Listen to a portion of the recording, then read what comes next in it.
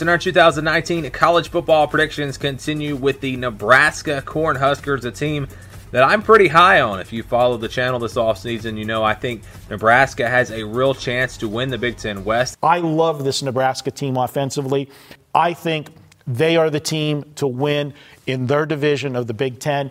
How about a signature game here? I mean, we're still kind of waiting for that real win that indicates, all right, Nebraska is firmly on the way to being back.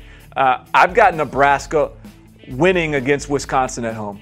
I came into this saying that the reason they were picked to win the West by most people is because they have confidence in Scott Frost. I didn't think they were ready. I thought they were overrated, if you will. Now that I've watched them practice, I think that the polls are accurate. I do think that they're in the thick of it in the West. But my opinion has totally changed. They're further along than I anticipated. Welcome to the Go Big Redcast, the Husker fan sports show with Dave, Honky, Mac, and Boomer. Welcome to the Go Big Redcast. I'm your host, David Gaspers, and I'm with Honky. I have learned a lesson from all the Husker realists out there regarding preseason hype and vow to never fall for it again. Now on to the Sweet 16 with Hoiberg this year. By the way, I wrote this hot take before the UC Riverside game. I'm also with Mac. Yes, Redcasters, I was watching the UC Riverside game as well with Zach and Slater out there dominating at the low post. That's Bayside. Oh, UC Bayside. Sorry. Yes. Never mind. Go ahead. Go ahead. Boomer, back to you. Boomer, would you like to jump on this, please? Well, yeah, again, I too watched the Nebraska ball versus UC Riverside, and, you know, I'm glad Doc is back, but I didn't really want to see the same results again. But anyway, let's all move forward. Yeah, I've been to Riverside, California before. It's not a spectacular place, let me tell you. So those guys probably really wanted to get out and prove something to the Cornhuskers. And, well, you know, we said that it's going to be a challenging basketball season. Maybe some ups, maybe some downs, some games where they're going to look really good and some other games that they're going to look really poor. And the first game of the year, they looked really poor. But Honky, speaking about poor performances, you know, we had our rapid reaction on the Purdue loss, and it hasn't gotten any better. They still lost, even though it's 3 days later. But we may have some more answers, so it sounds like we may do an all-mailbag Redcast, right? Yeah, I don't know if we have all the answers, but we definitely have plenty of questions. And Redcasters, we thank you guys all for what you've sent in. You know, I think in general, we've all had a couple days now to kind of sit here and reflect on the last couple weeks, and we're in a bye week. Mm-hmm. The last time we were in a bye week coming off of the Minnesota game, that was a rough bye week, and we were kind of hoping we'd get things righted against Indiana at home and Purdue on the road, and then we'd get into this bye week. And seemed reasonable. We'd have some positivity going, and it's rough out there. It's rough out there on social media, Boomer. You're our social media expert following all things Twitter right now, and what are you seeing? You ever seen Mad Max or any of those movies? It's something akin to that, I think, is how I would explain Husker Twitter at this point. Lots of, you know, people in mohawks just riding around in circles, you know, savaging one another. It's been a rough couple of weeks here in Husker land. So, yeah, hopefully we can all just take this by a week, kind of regroup, you know, we'll mobilize and just take some time. We'll answer some questions on this show, and let's see if we can get things back on a positive finish to the season. Yeah, you know, Boomer, there's been a lot of negativity out there, obviously, but I'm always amazed with Nebraska fans, the ones that actually take the time to watch a game a second or third time and really start to break down some film. And we're seeing ex-players do this too. We have a lot of Twitter friends like Chaz and SoCal who do a great job on this type of stuff. And there's, the amount of research and time and effort that Nebraska fans put into understanding what our offensive and defensive schemes are and how we failed and all this type of stuff. In the media too. Sam McEwen does a great job on this. It's sometimes extraordinary how much Nebraska fans care to put that much time into breaking down what went wrong. Yeah, that is definitely something that I think really illustrates what our fan base is all about. We do care. I don't recall, seeing Purdue fans breaking down, footage after losses or anything like that, or Indiana fan, really going in depth in any of this. Great, now their AD is going to be on us again, but that's okay. I guess one of the just hallmarks of this program, we do have a fan base that cares, even when times aren't great, and they're not great. We can't put a silver lining on it, or total rainbows and unicorns. It's not great times for us, but we're still putting the time in, investing, trying to see what we can understand, and hoping to get answers where we can't. Let's open up the mailbag with that thought that Nebraska fans are so committed to this program that we will not let it fall by the wayside, and we're going to keep propping it up until the program turns that corner. So, Honky, let's take it away. Let's start the Plowboys Q&A mailbag tonight with a comment from Jeremy Brandt, a loyal listener. He emailed us on the Plowboys Barbecue inbox, said, "Love the show. I know these are dark times." He goes, "I live in Minnesota and it's unbearable being surrounded by Gopher fans right now. But can we all just take a deep breath and realize it's very early in the Frost era? I'm kind of embarrassed by Husker Nation on social media right now.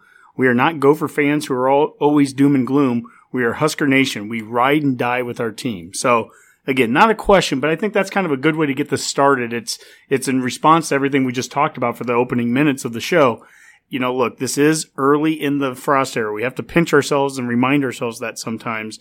So, Jeremy, I think that's a good point to make there, and a good frame of mind to have as we move forward here. So let's take the first question. And this comes from the Keg, and this is also from the Plowboys Barbecue inbox. And the Keg asks, what one word do you think best describes this season? For me, it's identity, or lack thereof. Mac, what's the one word that best describes this season to you so far? Oh, I would say fragility. I would say that we seem to be a team that hasn't showed a ton of resilience this year, despite the level of talent or execution or what goes right, what goes wrong. It just seems like we need a lot to go right to win. And that is a very disappointing word to choose for this team. I was hoping to pick something like resiliency or fire or whatever, but I find it to be I find us to be fragile. Fragile, huh? Fragile. Dave, how about you? What's the word that comes to your mind? I'll go with stunned. Just because it's the stunning outcome of the season so far, and it's not over. Maybe we'll be stunned on the positive side here before it's all said and done. But it's not just the Redcast, it's not just the fan base that had these expectations, it's not just the local media, but the national media, right? And that is where it's really stunning that many people have pegged the Huskers wrong. And I think that it gives me the indication that it's not just one thing here. It's not, the talent, or it's just the coaching, or that maybe they're fragile, whatever. It's so many little things that have added up to this really surprising outcome. And it's a weird thing. If you think about it, guys, a couple plays, one in each of the Colorado, Indiana, and Purdue games, and we could be looking at 7-2 or some very respectable record, but we're pretty much the same team. I mean, it illustrates how important a W is. All the other stats end up not really mattering, because if you changed one play in each one of those games, we probably win all three. But at the end of the day, we didn't do it. It's the same team. They're 4-5, and it's a stunning outcome. Boomer. I would use incongruity. Of course you would. Naturally. Thanks, Regent Scholar. We've never put together a game or where everything has kind of worked together. We've never seen all three phases of the game in harmony. We've never had special teams, defense, offense playing the game. We've seen flashes of them all be able to play. The offense has had quarters or halves where they look good and then falling apart in another half. We've had the defense look good. Like last week against Purdue, they started great and looked good, and then by the second half, we let a third-string quarterback go 6 for 6 on a game-winning drive against us. Special teams were great that game. Other weeks, they've been kicking balls out of bounds, and we're short kickers and can't make field goals. It just so much has just not ever meshed together this season, and that's been the challenge, the inexplicable part. And as a result of that, we're just kind of that team where a couple plays here and there don't go our way, and we lose games we could win. And that's just what these kind of teams do. There's games that we've won where one or two plays went our way and we could have lost. I mean, yeah, we could have won 3 games. There's 2 games that, Illinois and Northwestern, 2 plays go against us, and we're 2-7 at this point. That's just what we are today. For me, I'm going to use the word finish. And I think that we just have lacked the ability. And I think when we talk about culture and all that, we have to learn how to finish. To your point, Dave, could we be 7-2 right now? Well, we jumped out to a collective 41-3 lead in 3 of our losses. We were up 17-0 on Colorado. We were up 14-3 on Indiana. We were up 10-0 on Purdue. We talked ad nauseum during the Purdue rapid reaction about how that could have been 21-0 or even higher, to be honest. We don't know how to finish. Even the Minnesota loss, which is right now we look at it as a blowout. That's what it was. But the first half of that game, where it was a 14-0 halftime, we spent more time on their side of the field than they spent on ours. But we couldn't finish. We could get down to the 3-yard line, but we'd have a penalty that would move it back. We couldn't finish drives and finish. And the nice thing about finish is different than talent. When someone says you're not doing well because you don't have talent, that could be a 2, 3, 4 year rebuild. If we have enough talent right now to be getting up on teams 41-3, but we need to learn how to finish, that becomes a culture thing. And that is something that, quite honest, I think we can fix even in these last 3 games. I really do.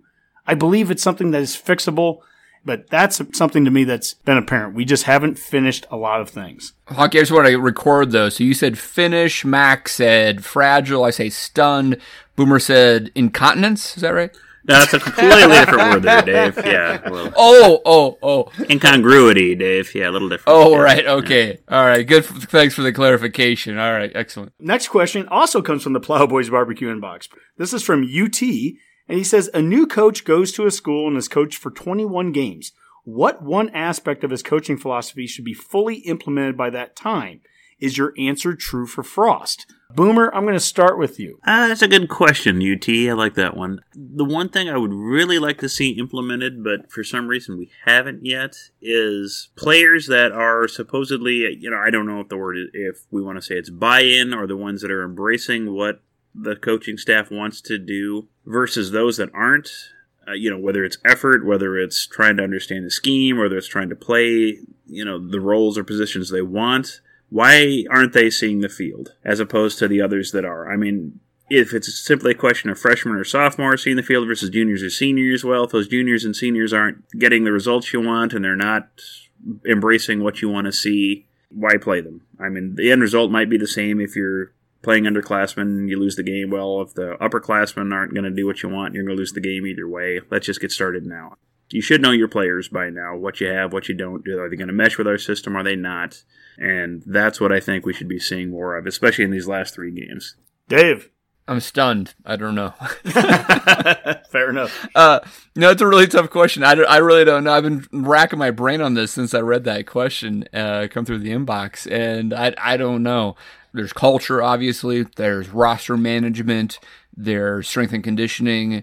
There'd be offensive, defensive schemes. What other things are you guys thinking about, like from a program standpoint, would be other options to think of? One of the things I think about with Nebraska in particular, and Frost as the head coach, is toughness.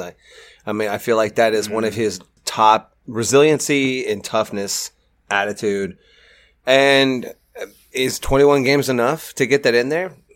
Probably not. Well, the last part of that question is the answer true for Frost? Are you seeing toughness out of this team that you would expect after 21 games? Out of the team, no. But out of players, certain players, certainly yes. Mm-hmm. Probably that's not enough to permeate through all the way.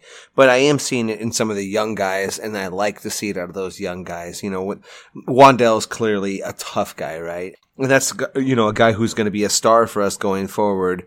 That's the kind of stuff I want to see throughout the team, a resiliency, ability to fight late in the game. I haven't seen that yet. I certainly wouldn't say that's a team quality, but that's a characteristic I see in our coaching staff that I'm not seeing on the field. How about toughness, not just in the physical side, but what about the mental side? Think of Martinez as a quarterback right now. Martinez has shown physical toughness over the course of his 2 seasons here. He was injured at Michigan a year ago and played through it, and he's played through injuries. Right now, there's a mental toughness he has to play through, because he's getting called out right now and on social media and all that. And these are the moments where you got to be able to just shut that stuff out. I still have faith in Martinez. I absolutely do. But these are moments that, you start to have a couple of rough spots and you're going to get a lot of people calling for you. And those are things that weren't happening just a month ago and 2 months ago. So there's a part of toughness. And some of that, too, depends on the situation you inherit. I mean, as we illustrated before, we've got a bunch of really young guys on this team right now. So if we're trying to teach toughness, that's like saying in 21 months, that's basically saying, are you expecting freshmen and sophomore to already have the attitude and all the characteristics of that coaching staff? I don't think that's reasonable. But that doesn't mean we couldn't be winning games like we should have been winning this year so far.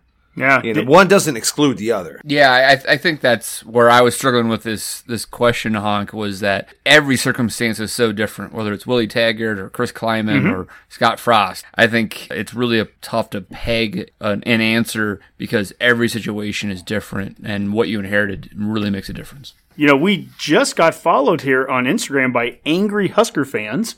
I just saw that notification come up, so Angry Husker Fans is following us on Instagram. You can follow us too at Go Big Redcast. But why are they angry? But that's right there, just alone, when you see that pop up, it's like, there are people that are upset there. We get that. I think my answer to that would be, it's kind of a scheme versus talent thing. Through 21 games, I don't know that you can fix talent necessarily yet. Certainly you can recruit a lot of guys. I mean, Frost has brought in 100 guys between walk-ons and scholarship players in less than 2 years. But what I would expect after 21 games is I'd expect to see the scheme implemented enough to where I feel like the scheme is going to be something that we can do 2 years from now, 3 years from now, 4 years from now, and we're going to be very successful with this scheme. I do think the jury is still out on that. We have enough people questioning, 3-4, or do we have enough big body guys out there? We're out there in 4 wide receiver shotgun sets and all that. I don't know that that's answered for me after 21 games that we have a scheme that is built to win in this conference. But that also doesn't mean that we're far away from it. I brought up to you guys over text, I brought up about like Lamar Jackson watching Baltimore this last weekend. And I'm like, some of the things I saw Baltimore doing in the NFL with a mobile quarterback, and it didn't take much. It was bringing a fullback or a tight end H-back kind of guy into the backfield and just doing 1 or 2 things. It was amazing how that offense could look a lot different. And there are things that I think that it's not a wholesale change. I don't think we have to make crazy schematic changes. But I think there are some things that we have to continue to adjust to be successful in this conference. Anyways, thank you very much, UT, for that question. Let's move on to kind of a roster recruiting question. This one comes from Springfield Nate and Pat on Facebook. Both of them kind of asked a question that had to deal with commits and the roster right now. And so the question was, at what point do we start to lose commits and the interest of recruits based off of our on-the-field product? Scott has already lost 11 of the 25 players from his 2018 recruiting class. So this is the question about, hey, we're not doing very well right now in the field through the first 2 years. Do we start to lose players? Do we start to lose recruits? Well, the 2018 class was thrown together with the Riley departure and some holdovers that Frost was able to keep on board, and then threw things together really quickly there, right? And that was the first December signing period. So am I shocked that that class is kind of not held together? Not really. It's more the regime change or transition. Sam McEwen had an article on this, I think today actually, right, where he talks about these different types of classes, and it's the second class that usually is really where you're starting to just establish the new culture and the new type of recruiting philosophy fully. And so that's more the 2019 class. And this 2020, I still feel like we have a lot of guys that are firmly committed to us for 2020, and then have some really big fish out there that we could reel in soon. And I think you can still sell playing time at this point. If you can't convince a wide receiver, like I think there's the JUCO guy, Omar Manning, right, Mac? Yep. Or some other wide receivers that they could see immediate playing time next year just by watching the games. I feel like there's a lot of opportunity to sell playing time to some guys that are hungry to play and come in right away. And so I don't think the 2020 class is lost by any means. If you would continue to see this in year 3 or 4, then maybe you start to have impacts. But I think right now, I think we're totally fine. Honestly, even if we lost every game going forward, I don't think that would hurt our recruiting class that too terrible much this year. We're still sort of riding some of the momentum the staff had coming in, and on top of that, there's obviously a need. I think the guys that they're going after, they've They've isolated those guys as a culture fit, and I think culture fit guys tend to stick around regardless of the record if they see that you're building towards something. So here's the thing. All these questions are very reactionary to what our score or what our record is this year, which is, far worse than what we were hoping for. But at the same time, none of what's happened has really caused any true alarm for me about where I think this program can go and what it's building to. But Dave, I agree with you 100%. That 2018 class, not only was it kind of a hodgepodge, but they were still trying to, coach the Auburn game that year too. They were split so many ways. I'm not going to hold their feet to the fire for that one. All right. Well, thank you there to Springfield Nate and Pat.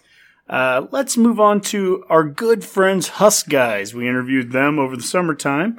They had a question on Twitter. Which one of the following broken aspects of our spirit-murdering, heart-stabbing, mind-numbing program can be fixed the fastest and why? Is it talent, coaching schemes, recruiting, development, strength and conditioning, coaching staff? Please save us. That's a very, full question with a lot in it. So I'm going to send that to Boomer first. And, special teams. He didn't say that. He didn't say special. No, I didn't say special teams, did he? Or a Jumbo Steam statue, darn it. I guess if you want to say which one can be changed the fastest, you can always make staff changes instantly. You can fire coordinators all you want and bring in somebody else. Now, whether that fixes things is a totally different story. And again, we're not calling for any changes or anything on the staff, but if that's what you're asking for, then yeah, that's the fastest thing and most immediate thing that can be done. Recruiting's a process. That's tough. That's a challenge. That takes time. Schemes, that takes time to implement. What I really just want to say, there are no quick fixes on this. If we're where we're at, where we seem to be at as far as culture and scheme and players and depth and staff and strength and conditioning, none of this is going to be fast. And that's just reality. Boomer, you mentioned on the last show about how a year ago, if we use Minnesota as a example here, in year 2 of PJ Fleck, about this time in the year, in year 2 for them, they were not doing very well. Right. In fact, they just got blown out by us, and it was our first win of the Frost era. And they made a change. They made a change in the coaching staff, the defensive coordinator. We're not suggesting that. But what we're saying is that we're in the middle of a bye week, and we have 3 games, and there are things that you can do that you can make changes. You can make coaching changes. You can make scheme changes. You can make depth chart changes. We could start to see other guys play. Braxton Clark got on the field more last week. Chris Hickman got on the field last week. I mean, you can start to make immediate changes like that. Yeah. I think the strength and conditioning you're talking about, Boomer, I think they're absolutely on the right path with strength and conditioning.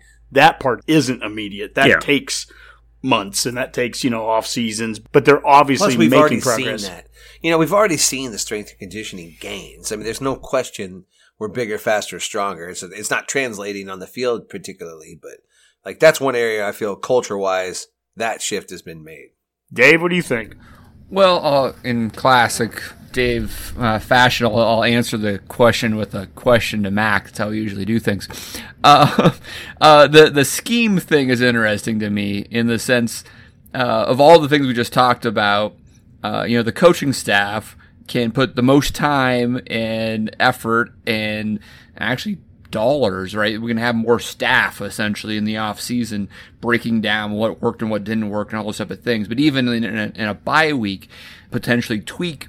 And I'm not saying wholesale changes to the scheme, but maybe how you're coaching it or how you're implementing it or how you're calling plays to best suit the talents that you may have. I'll reference the screen pass to Wandale Robinson, which has been the most broken down Nebraska play on Twitter and elsewhere I've ever seen. It's really quite extraordinary. The red zone offense that Frost had at UCF was really dynamic and actually very effective, but it wasn't necessarily power. And so I've seen somewhere where people were talking about how last year Frost red zone here at Nebraska was a little bit more vanilla. And this year it's a little bit more like the UCF, but it's failed more often.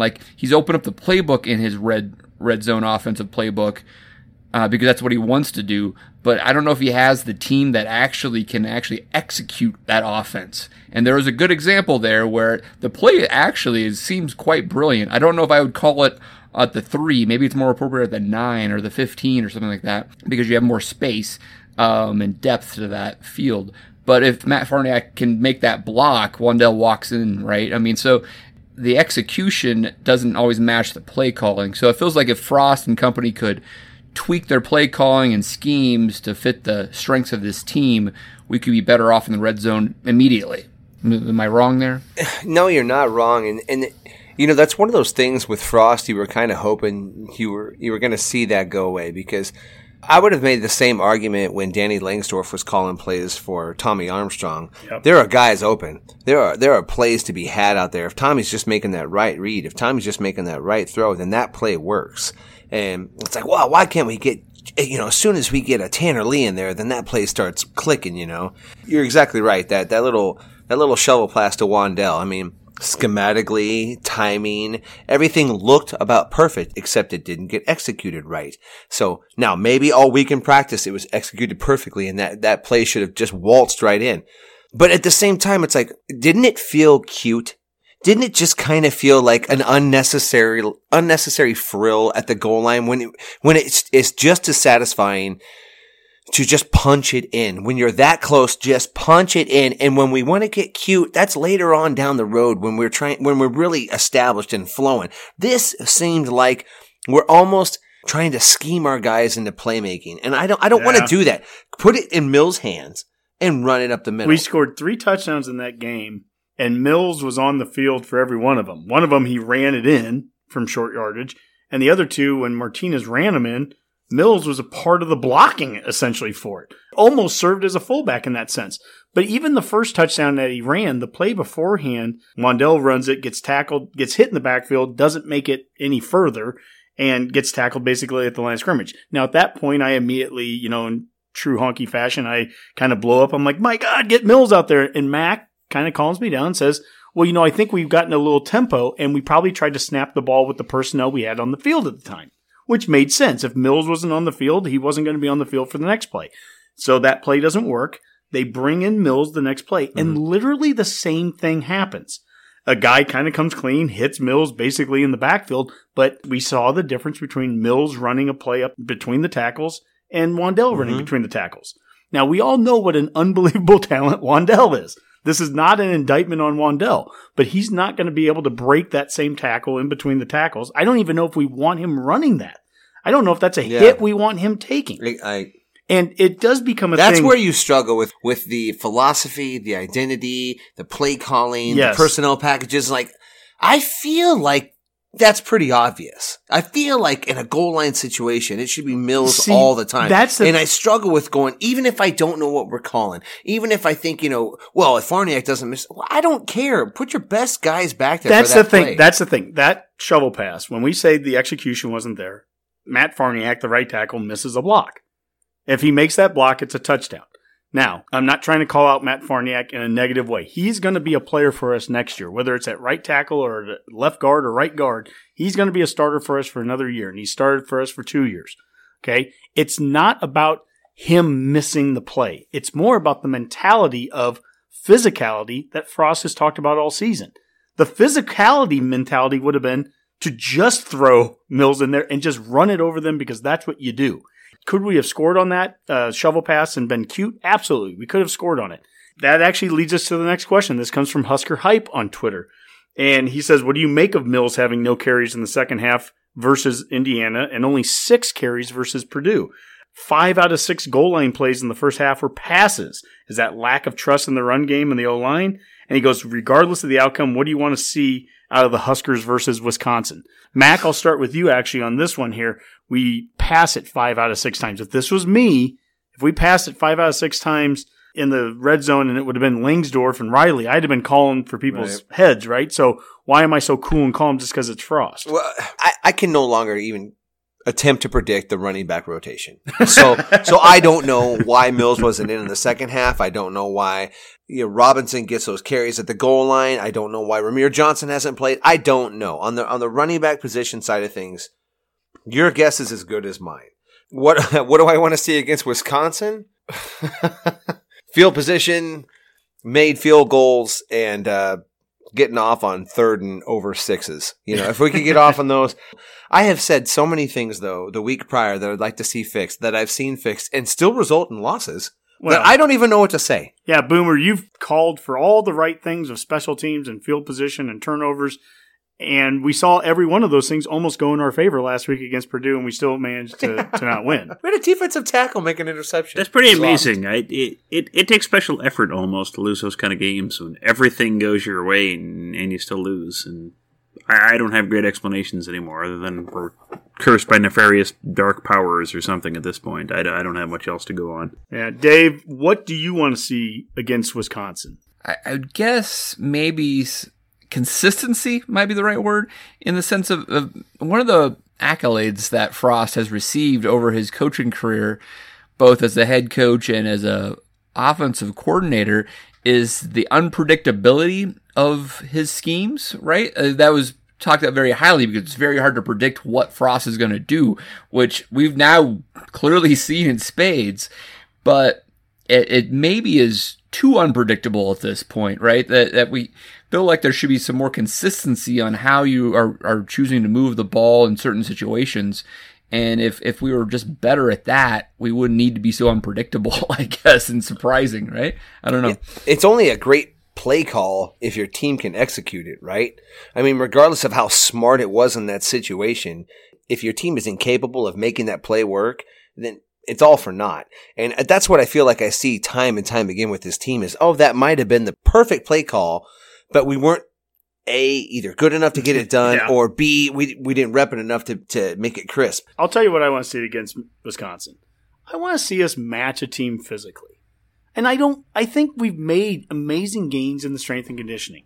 It hasn't turned into wins the way that we've wanted to, but we are stronger. We still have the 7 defensive linemen that have squatted, 800 pounds or whatever the heck those stats were and all that. I mean, we have big, tough, strong guys.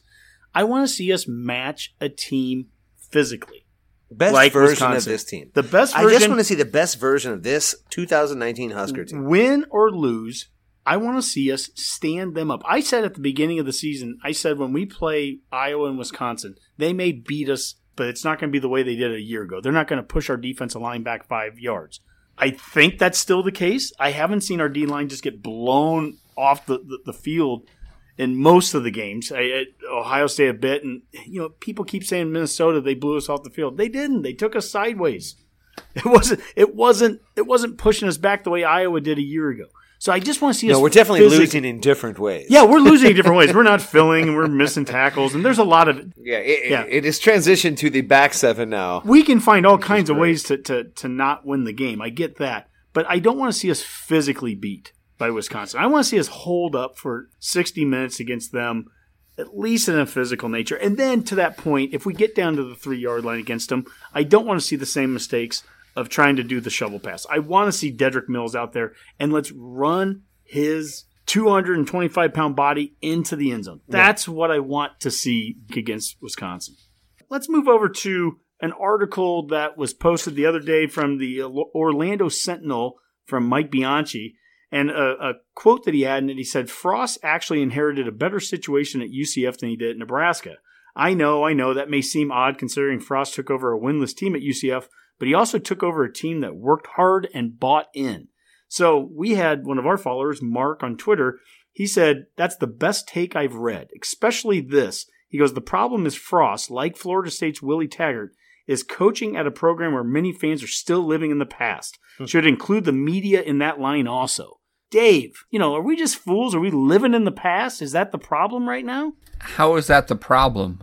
How does that impact the performance on the field? I don't understand that. I don't either. I mean, that we have expectations. I mean, we're not expecting 1990s dominance anytime soon. Maybe never. I mean, we just want competent football, and we think that this team should be able to deliver that. And they just, at times, looked good, and at other times, not so much. And unfortunately, it's been more of the latter there so much that we've lost the last 3 games. So what you're saying is that you don't have to feel, if Redcasters out there, if you're struggling with this, that you think that we could be playing better, that we could have scored from the 3-yard line and all that, you don't have to feel like you're living in the past if you feel like getting the ball to your 4-star, 225-pound running back and running through a defense against a 2-6 team and just scoring a touchdown like you did the possession earlier. That's not living in the past. No. I mean, I feel like the Orlando columnist's take was good. I mean, I think that people like to say that George O'Leary's team was 0-12 or whatever, but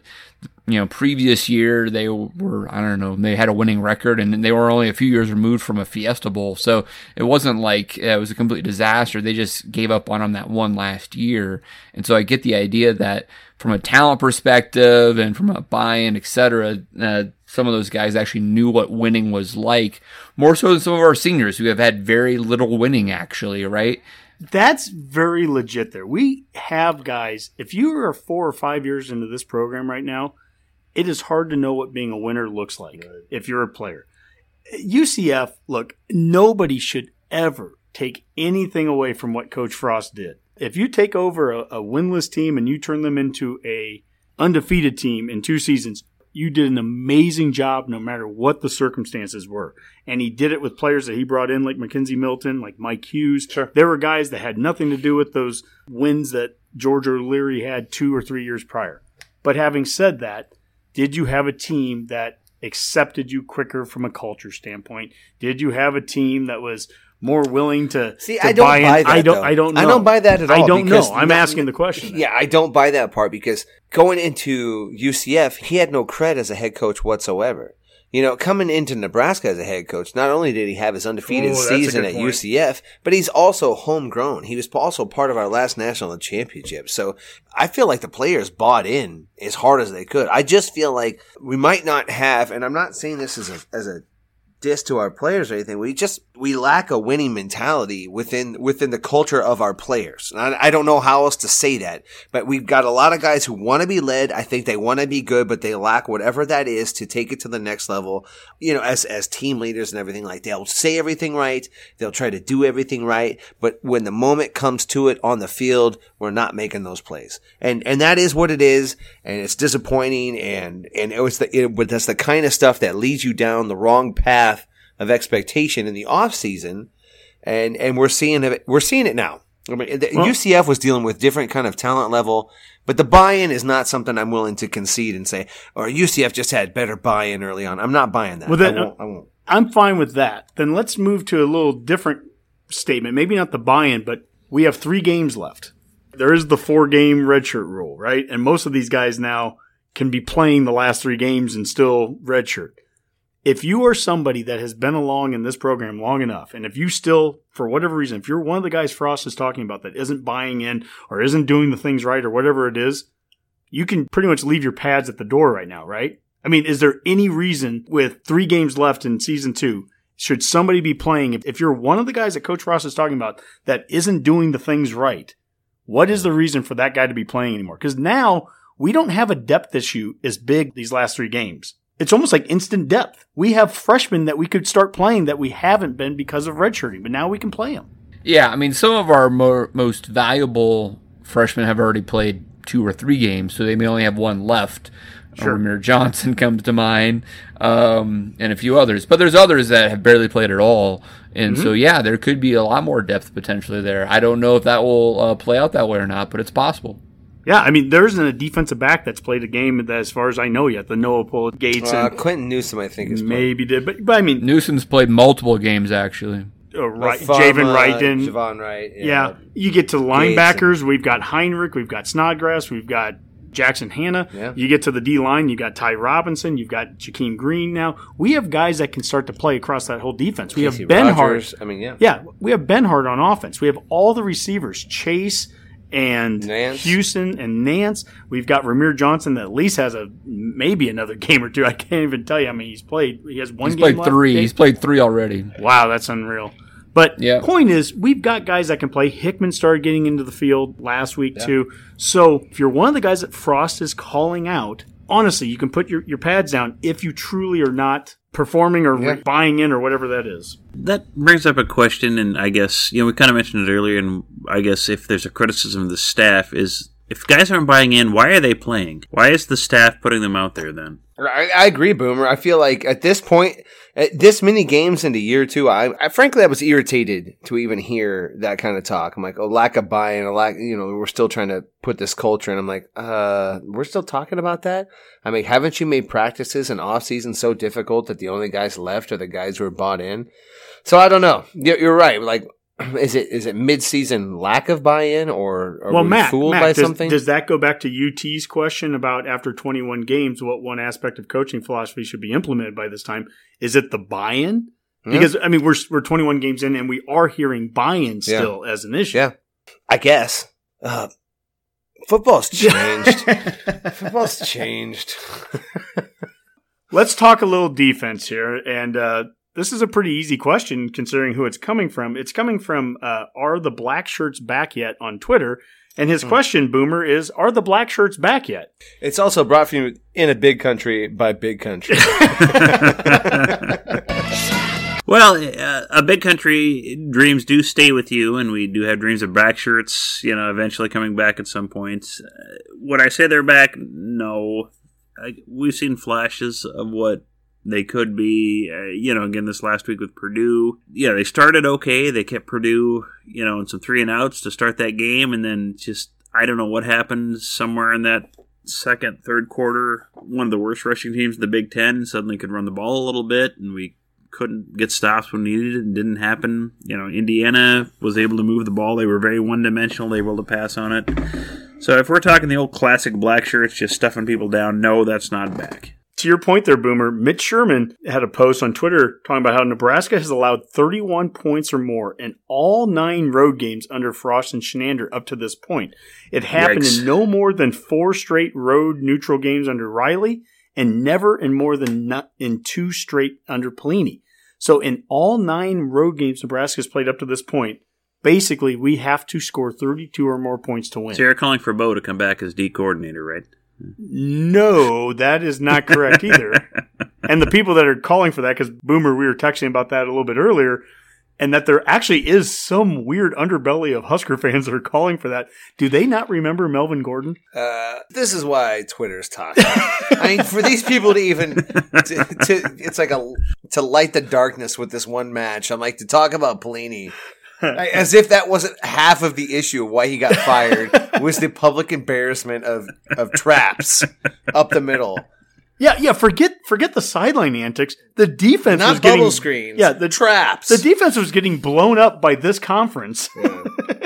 Yeah. For someone to sit there and go, well, we just need Pelini's defense in the Big Ten. That will win. We've tried that. Mm-hmm. Let's finish with the last question here, and we're going to go back to Springfield Nate from the Plowboys Barbecue inbox. Springfield Nate's been a great listener and follower of ours, and he's submitted a lot of questions to us over the months now and the years, I guess. But he says, I'm only 23. I've never had any memories of truly dominant Husker football. I've only seen the steady decline over the years, and I no longer have any answers. Is Scott in danger of losing this locker room, or has he already? That's a big one there. I don't know. I guess we're going to find out in these 3 games. Because, I mean, what we've actually seen the last couple of weeks, I wouldn't say that it's already been lost, but the coaching staff has definitely tried to push different buttons to get the team to really start to play at a higher level. The practices outside, etc. And it hasn't really worked. And so here's another chance for a bye week to go behind closed doors and try to figure out another approach. Unfortunately, you've got some pretty difficult games ahead here. Wisconsin starting off. So I think if they somehow collapse in that game and just absolutely check out, then yeah, I guess maybe he's lost them. But I don't think that's going to happen completely. And so I'd like to think that he still has the locker room in place. And that better be the case, because you lose a locker room, it's hard to get it back. So I don't know what that would mean from the program perspective. Yeah, I truly appreciate you actually saying, I don't know, Dave. That's a good response to that question, because none of us are in that locker room as far as I know. It'd be awesome to have that access, but we don't. And I think there's a lot of people on Twitter and on social media that think they have that access, that they'll be quick to say it's been lost. He's lost the team, all these things. And I don't know that people really know that. In fact, I know they don't know that. They definitely don't know that. I think I see a team that's playing hard still, but they make mistakes. I see a team that they keep showing up every week, and they start games out strong, as we mentioned earlier. They're getting up on teams, but they don't know how to finish. I see a team that doesn't know how to take momentum from one side of the field to the other and maintain it. And or even play to play. Well, I'll give you 2 examples of the momentum thing. And we know how big momentum is in football. Look at defense to offense last week against Purdue. Darian Daniels makes that interception. What an unbelievable play. And what a senior. I mean, God love Darian Daniels. That guy's been playing his tail off. Makes that interception, takes it down to the 3-yard line. You know, he goes on the sideline. I mean, this is one of those moments. The team is going nuts for the 300-pound guy who gets the interception. Oh, yeah. You have all the momentum in the world, and it doesn't translate to the offense. How about the end of the game when Martinez, who's been struggling, as we've mentioned, he runs into the end zone and gets that last touchdown, and he gets up and he's fired up. And my God, the team, we're going nuts. I don't care that it's 2-6 Purdue. Our quarterback has scored, and it's like, yes, get your defense out there on the field. And we allow a backup walk-on Purdue quarterback to go 6 for 6 against us and go right down the field. We don't know how to translate momentum from one side to the next, but it's not equatable to saying that's a team giving up on your staff. No. Or that the staff has lost the team. That's not what that feels like to me. Yeah, I don't feel like it's an issue of losing the team. I do think there might be some question about misjudging this team by the coaching staff and what they thought they had as leaders and what they thought they had as playmakers on this team. I do feel That's like, fair. and that to me is almost the most concerning thing about this team this year, is I truly think the coaches were caught off guard with what they were seeing in practice and how that would translate on the field. Are you more concerned by the team, or are you more concerned by the coaching staff's misjudgment of what they had? Kind of both. I mean, I guess kind of actually more the coaches misjudging it, because I feel like, boy, if you're seeing these guys in practice every day and you thought it should be this, and what we're seeing on the field is this, and you don't really have answers to why we're struggling this way, and you keep talking about Martinez not struggling when we all know he's struggled, and this lack of identity, and we're not, some things like addressing the snaps and the center position, I'm like, that maybe we should have made a bigger deal about this, or I just feel like that to me is the most concerning thing about. I don't think he lost this team. I think he had not as good a handle on this team. Well, I mean, this actually aligns really well with everyone misjudging the team. So I don't know, from the national media perspective, for example, right? I mean, it's just down the list. Honky, you played the clip where you have 4 or 5 voices there, but you could have done that for 10 or 15. We mentioned it during the Rapid Reaction, Phil Still, Urban Meyer, for goodness sakes. Everybody was like, this team can win the Big Ten West. I'm predicting them to win the Big Ten West.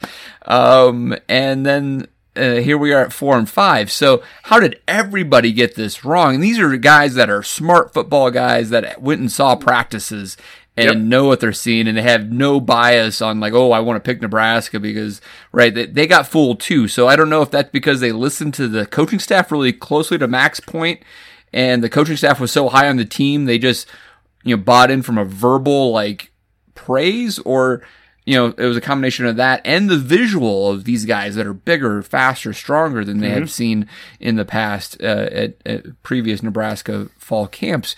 It all adds up to like everybody was tricked. And again, it also adds up to the fact that they're probably not as bad as what they've looked. It's all these little things that have ended up just blowing the season up out of proportion. We're like the Fire Festival of the 2019 football season. Yeah. You know what I mean? It's like, all these investors buying in. It's like, Festival. This is going to be great. And it's like, 4 wins? What? Dave, you brought it up multiple times over the offseason, how you mentioned Bruce Feldman was a national media guy who made it to campus multiple times. Oh, he's a big believer. Over the offseason, he's a big believer. And he's a cynic. So here's the thing. Tim Brando has done like 12 of our 9 games so far. It's crazy. Feels like it, yes. 12 of our 9 games. But he's been nothing. He's been Math nothing is but not hockey's positive. strong suit, everybody. So just go ahead and let that slide. No. But he's been nothing. 6 of our 7 losses. But he's been nothing but positive about Frost and the direction of this. And we mentioned this 4 or 5 weeks ago, at the very least, was that you can start to change your expectations of this team, but maybe not the program. I don't know that Feldman, if you asked him honestly, if he feels any differently about the long-term trajectory of Nebraska right now. I think you're right, Honky. Yeah, I think he still feels that we can be everything he thought Frost can get us to be in year 4 and 5 and 6, but clearly this team underperformed. At the end of the day, end of story. That's it.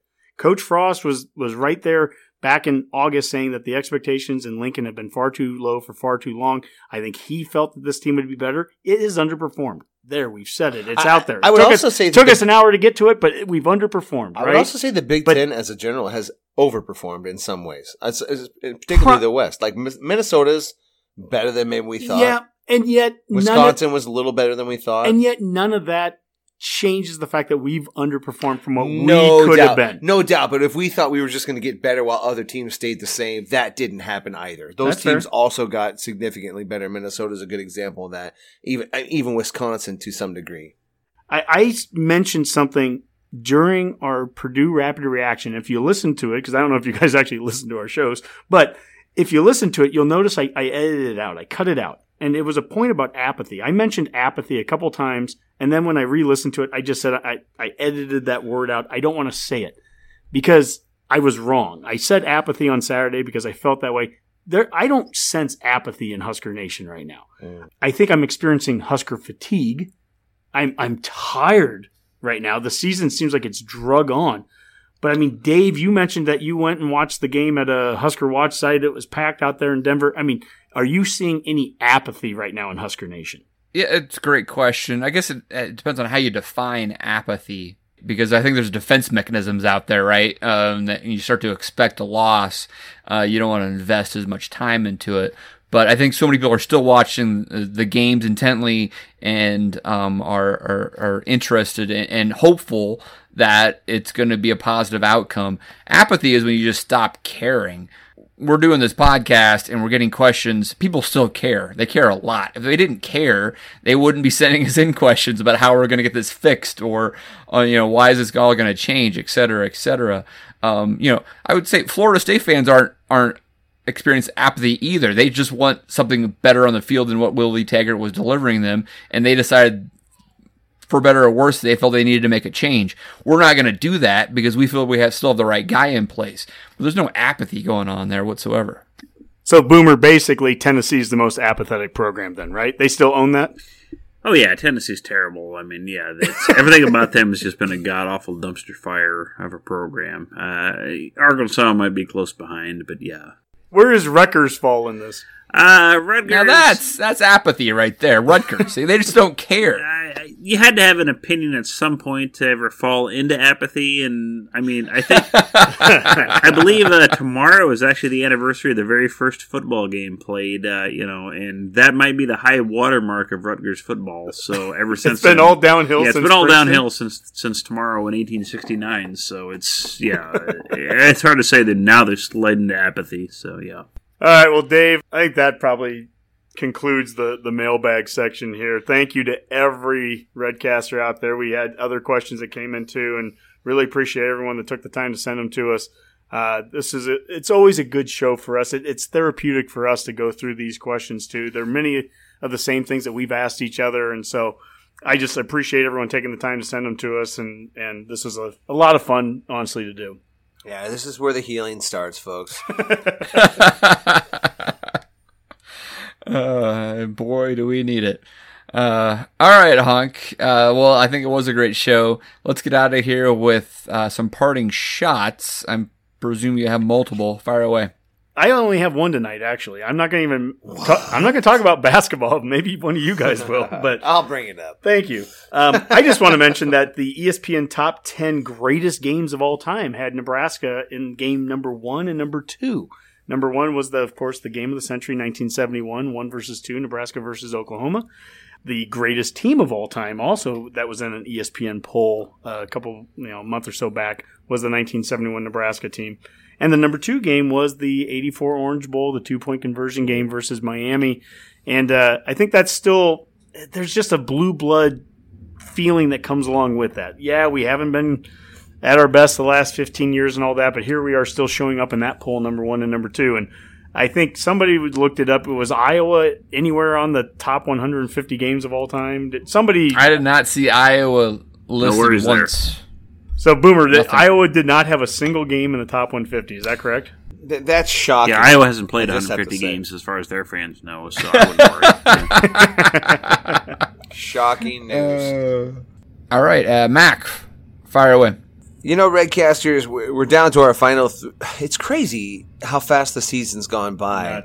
We've got these last 3 games. Try to find your happy spot in all of them, folks. I mean, it's going to be a long off season. We're going to be warding ourselves off of preseason hype, I assume. But try to find your joy. If you haven't made it to certain relatives for a game, get there. You make your obligations and enjoy your bye week. All right. That's good advice. Boomer. Well, I just think one thing I want to remind all Redcasters is don't get too wrapped up in defending one coaching staff or, criticizing a prior coaching staff. We're all Nebraska fans. I mean, we don't sink or swim based on what one coach is going to do, what one coach doesn't do, what one coach did 2 years ago, 5 years ago, 10 years ago, whatever it was.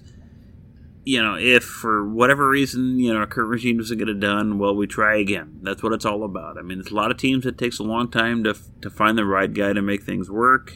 We all want Frost to make this happen, and we're all going to give him a lot of time to make it happen. If it doesn't, so be it. That's what it is. And so don't get all bent up trying to prove a point at this point, whether it's to players or to other fans online. Just enjoy the games, enjoy the season for what it is. Be a fan of Nebraska, and let's just enjoy the sports of Nebraska. Boomer, I thought you sent a great text out on Saturday up to us, was that Coach Frost is just that. He's a coach. He's not a savior, and we are all guilty. I will point the thumb at myself. He is the only savior, the only person that can win at Nebraska, and if he can't, then it's all doom and gloom. And the reality is that's not true either. He needs to be held to the same standards any other coach could be. He's going to have plenty of time allotted to him, and that's only fair too. But if it doesn't work with him, it's not the end of the program either. But the point is that we all truly believe in the guy. We're going to give him every opportunity to get this thing done. We truly believe in him. I mean, I believe he's going to get it done. And I know that this guy, the biggest difference between any of the previous coaching staffs and Frost is I know when they're losing games, this hurts this guy deeply. And I guess I'm interested to see how he responds to really some of the first failure that he's had in the profession as a coach. I think he has to look at what's gone on through 2 seasons as failure by his standards. He hasn't experienced this as previous stops. So it's going to be interesting to see how he responds to it. Yeah, I think that's a good approach to this. I mean, he's never had anything quite like, 2 losing. He's never had a losing season, really as a head coach. I guess first season at UCF, did they go 6-6 or 6-7, whatever it was? 6-7. They lost their bowl game. Yeah, but they still made a bowl game. It was a step forward, and no one can honestly say he's had step forwards, I guess, as a coach at this point. So, and that's an important thing, and that's one of the things we talked about when he was hired. It was a great, it was a good hire for Nebraska because he does get time that other coaches wouldn't have. I mean, we have to be honest. If this was, random coach X and brought in the situation go 4-8 or potentially 4-8 2 seasons, it would be very hard for that coach in this situation. Scott Frost has more time than any other coach would have. And that's something that's important. We need some time to try to let a coach see what they can do here. You got to give a coach 4 years, 5 years to see what they can do.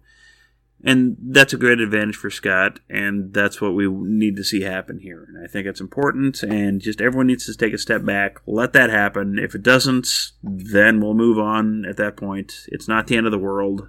It happens to a lot of programs. Let's deal with it at that point. So, yeah, I mean, I think that's exactly right, Boomer, in the sense that the Nebraska fan base is far more durable than any one coach, and we're still going to be here.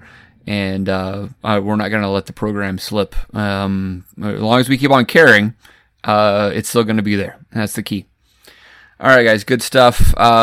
Speaking about programs and caring, the basketball program kicked off their season tonight. We won't do a full segment on it.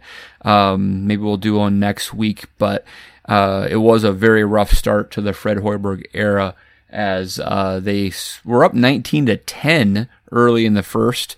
And then promptly go on somewhere around a 47-20 run on the UC Riverside ledger there to lose to not a very good team.